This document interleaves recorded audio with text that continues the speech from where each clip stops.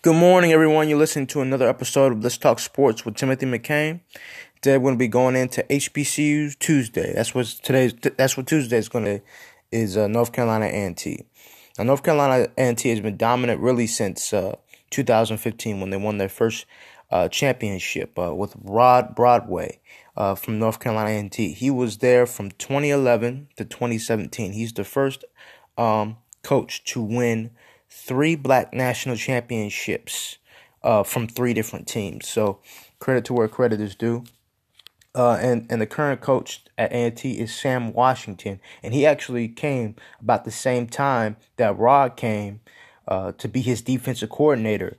And ever since he's been there, there was a defense before 2011. A&T had the 89th best defense, and ever since Sam Washington got there, it's improved to the top 20 and has never removed itself outside the top 30, especially since he's been the head coach. And they've won championships, A&T, from 2015, 2017, and 2018. And so when we talk about the HBCU, I specifically want to talk about the MEAC conference today.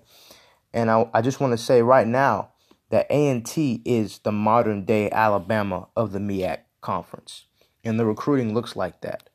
I mean, they have this really good quarterback from East Carolina that transferred. His name is Kingsley Efidi. This is what Sam Washington said about Efidi. I'm happy to have Efidi. He has some experience playing at the college level.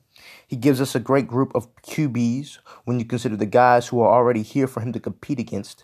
I'm looking forward to see how that works out. And obviously, one of the things that A&T has is they have pedigree over quote-unquote other schools. One of those is that they have current NFL players who went to A&T who are in the NFL. That includes Tariq Cohen, who actually is a running back for the Chicago Bears. And when you see Tariq Cohen, you see a guy who can do anything on the field. I mean, he can run, he can throw, and he's such an important piece for the Chicago's offense, and you could definitely see that last year. And also Brandon Parker, who is an offensive tackle in the NFL as well. And then also you got to look at the fact that they had the quarterback who previously was there, who was a record-breaking quarterback. So they have the pedigree. So they'll get 3-star and 2-star level recruits. They'll get all conference and all county players. And of course, all different teams from the MEAC get those, but it seems like A&T gets more of those. There was one running back that A&T actually has 2 running backs that are legit, that were 3-star running backs from high school. One of those is Cameron Hutchinson, who's 5'11", and he's a 3-star. He's a 3-star athlete according to 24/7 Sports. So I just think that, and then there's also another one, Shamar Thompson, and he also is a 3-star according to the 24/7 Sports, which is a legitimate recruiting site. So shout out to North Carolina A&T, doing big things. The next thing I want to talk about really is Central. Now Central, they're like the opposite end of North Carolina A&T right now. They were 5-6 in the conference, 5-6 overall. And it just didn't seem like they had the right system. But you know what? There's a quarterback that they have named Davis Richard, who I think could potentially be a really good player. He was a 4-star. He was a 4-sport athlete. Okay, he played football, basketball, baseball, and tennis. How many brothers play tennis? So I think that's really interesting. His final year as a senior, he averaged 3,200 yards, and he had 29 touchdowns. I believe that this guy, he could potentially be a problem in the MEAC conference, and I believe that this guy could do something potentially dangerous. When it comes to the rest of the North Carolina A&T, North Carolina Central, there's a couple of players that stick out to me. Nicholas Witherspoon, he's a defensive end, 6'3", 203 pounds. He's a 3-rated defensive end by 24/7 Sports, and he was named the first team all-conference. There's another, this is actually on the defensive side that most impresses me about Central. There's another player named Chandler Hammett. He's a defensive tackle. He's 6'2", 265 pounds. Now, that might be, to some people, a little undersized. But, Montez Sweat, he's also 265 pounds, and he just ran a 4.41. That was faster than Amari Cooper. That was faster than Odell Beckham Jr., and that was faster than Ezekiel Elliott. So, sometimes those guys who weigh less are not the prototypical defensive tackle that weighs 280 to 300 pounds. I mean, the fact of the matter is you don't have to be as big as long as you're strong and fast. So even though he's a freshman and he'll get time to develop, if he can work on his body and work on his speed and strength, it doesn't necessarily matter about how much you weigh. It matters about what you can use, like the get-up speed, like a la Aaron Donald. He might not be the biggest defensive tackle, but he's got an incredible get-off, and that's where he's able to get separation and get to the quarterback faster. Another quarterback is another player. His name is Shamar Baker. He's 5'11", 180. He's a two-time All-Conference selection. And the most important one that I think stood out outside of Davis Richard was Michael Cartwright, who was actually an offensive tackle. Now, this one was interesting to me because he was a top performer at the Nike Opening Combine in Miami. And he had 65 pancake blocks. So those are blocks where he just destroys his opponent. To have a great team, you have to first have a really good offensive line. Usually teams that have poor offensive lines, the quarterback cannot get protected well, so he doesn't have enough time to throw the football or escape the pocket. And then the running back cannot fill up the holes to run through the gaps of a defense. So obviously the first thing that any team needs to be successful is to put as much time, as much work, and much recruiting in the offensive line. And I believe in North Carolina Central did that. The next team that I want to talk about is Bethune-Cookman. Now, Bethune-Cookman was the second best team in the MEAC conference win-wise. They were 7-5, and the head coach of Cookman is Terry Sims. And this is what he said about the signing day. I feel great about this year's signing class. He said, I think we filled some much needed holes and brought in some much needed depth.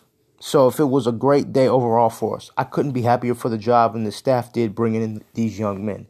Now, granted, most coaches on recruiting day say stuff like this. It really just depends on, all of them. If you read all the coaches and how they feel about recruiting, they go for the needs. And I will say that one of the needs that that the Bethune-Cookman needed was they needed to focus on the defensive side of the ball, and they really focused on that. If you look at the players who they signed, it was Eric Barton, cornerback, Javon Boswell, safety, Travante Cunningham, safety, Marquez Delafield, safety, Elijah Darraville, cornerback, Javonta Houston, safety, Omar Hill, cornerback, Rashad Pratt, safety, Uriah Ratliff, safety, Dennis Shorter, safety, and Jalik Williams, safety. So they really went after the defensive, especially cornerback and safety. They really went after the secondary.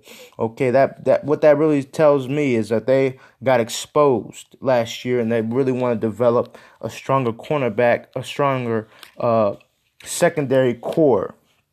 And so I believe that that they'll be well eventually. Now, when it comes to these, and the thing about Bethune-Cookman is they're going to play right away. I believe some of these players are going to play right away. The thing about playing freshmen in college is they'll get those experiences and they could be incredible players, but we're talking about grown men, so that there's going to be an adjustment because college football, the men just get bigger and they get stronger and they get faster. So they're going to get time to develop. And I believe that the core that I just mentioned could potentially be something legitimate in the future and possibly in the present.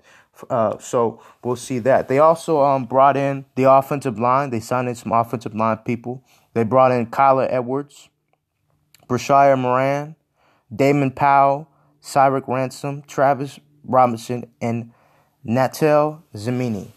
So obviously they wanted to go after the offensive line because, look, you got to have a great offensive line, and they struggled in that area last year. So they wanted to get some players to protect their quarterback because a lot of well, I wouldn't say they struggled, but a lot of those guys they left. A lot of the guys left from graduation, so they need to fill those roster spots. The next team I want to talk about is Florida A&M, FAMU. There's head coach Willie Simmons, and he actually talked about on recruiting day. He said, with the new redshirt rules, which allows players to play up to 4 games to still redshirt, I think some of these players will be able to contribute right away. He said. Here's another quote from Coach Simmons. One of the biggest criticisms of the program over the years was the lack of area recruiting. If we're going to fill up Bragg Stadium every week, then we knew we needed to make local and area recruiting a major focus of our efforts. Okay, and so basically they only had, let me see, so overall, Florida A&M signed 6 players from Jacksonville, 4 from Tallahassee, 3 from South Georgia, and they also had a few others from Miami, Orlando, and some other local areas. We feel very good about this class, and we were able to address some needs from adding depth to getting bigger size-wise and adding team speed, Simmons said. On the offensive side, Florida A&M signed the quarterback Cameron Sapp. He's a 6'3", 190-pounder from Jacksonville, and this is what the coach said about Sapp. Sapp is a winner. To lead his team to win over Rabolt, which went on to win the state title. His uncle played both quarterback and linebacker at Clemson, and we feel he can come in and compete. And so the Rattlers, they also received 3 wide receivers, 2 tight ends, and let's see. And the one person that he liked the most out of it was Donovan Mobley of Tallahassee and Chris Sanders, who are both wide receivers. So I think one of the things that Florida A&M is going to do is as you can tell, that they signed on to a quarterback. That's the one person that stood out to me was the quarterback, Cameron Sapp. And then obviously the coach likes Donovan Mobley and Chris Sanders. So we're going to see in the future how well those players are going to do. But another person that I thought could potentially be really good is Terrell Jennings. He's a running back from Jacksonville's Mandarin High School. Also 3-star defenders like Amari Pfeiffer and Moses Telford. Excuse me if I get that name wrong. So that's what's going to happen with Florida A&M. The last team I'm going to be talking about for the MEAC today is South Carolina State. Now, South Carolina State, they also had a losing record. There's only 2 teams in the MEAC that had over 500 wins. And so that's something that the MEAC's got to do better. And I believe that the MEAC will do better eventually with the recruiting and the coaching. Because I think that they've noticed that North Carolina A&T has gotten better. So obviously they're going to try to beat out North Carolina A&T because they're tired of hearing about A&T, because the A&T's won back-to-back. They're literally the Alabama in the conference. So speaking about South Carolina State, they signed 12 prospects to the National Letters of Intent, according to head coach Bubby Pugh. And this one was mostly signed. This team was mostly signed from players in South Carolina. Only one was signed out of state, and that was in North Carolina. Okay, let's see. And the reason why they only signed 12 was because they signed 22 prospects from 2018, with 17 actually playing and active on the roster right now. So some of these positions actually, and the thing about South Carolina State is they're expecting to have at least 8 freshman people playing on and off during the season. So they're going to get some experience. But for South Carolina State, they ended up getting 4 offensive linemen, 2 quarterbacks, 2 linebackers, 1 tight end, 1 wide receiver, 1 defensive line, and 1 defensive back.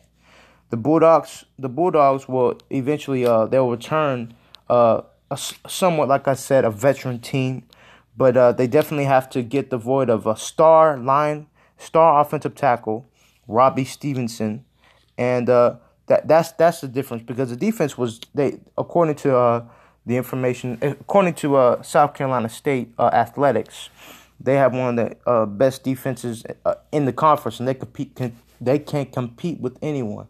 The question is, how will that offensive line hold up with their star offensive lineman Robbie Stevenson gone? So we're gonna find out from South Carolina State whether or not they're going to hold up and protect their quarterback.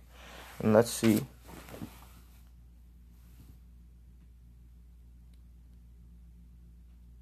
So the secondary will see familiar faces from last season who made an impact, such as Dwayne Nichols, Jacoby Durant, Scotty Robinson, and Jalen Evans. And the South Carolina State, and here's the thing about the South Carolina State coach, Buddy Poe, who's actually 125-69. He's entering his 18th season, and he just needs 4 victories to eclipse most wins by previous head coach Emeritus Willie Jeffries to become the winningest coach in South Carolina State history. So shout out to him for potentially breaking that record, hopefully breaking that record, because we need to see the MEAC conference win. We need to see HBCU teams successful, and we need to promote and market HBCUs more, because the fact of the matter is that these are athletes, these are star athletes, these are potential superstars, and they can come in from bigger colleges, and they can come in from smaller colleges, and they can come from historically black colleges. So I wanted to point out HBCUs because it's a passion of mine, and I want to market HBCUs as much as I can. So last year, I just want to go into the Mid-Eastern. Before I go, I want to go into the Middle Eastern Conference for the wins last year. North Carolina A&T, they were 10-2. Bethune-Cookman 7-5. Florida A&M 6-5. South Carolina State 5-6.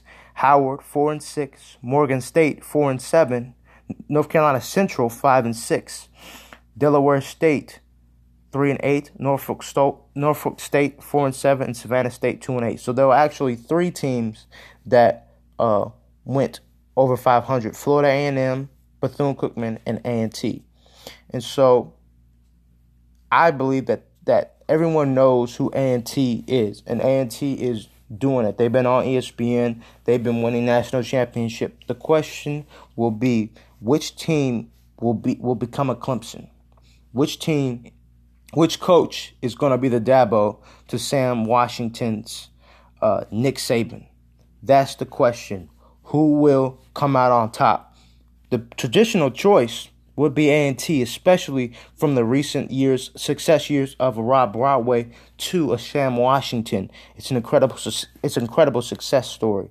The question is, who will rise to the level of A&T? Will it be Bethune-Cookman? Will it be Florida A&M?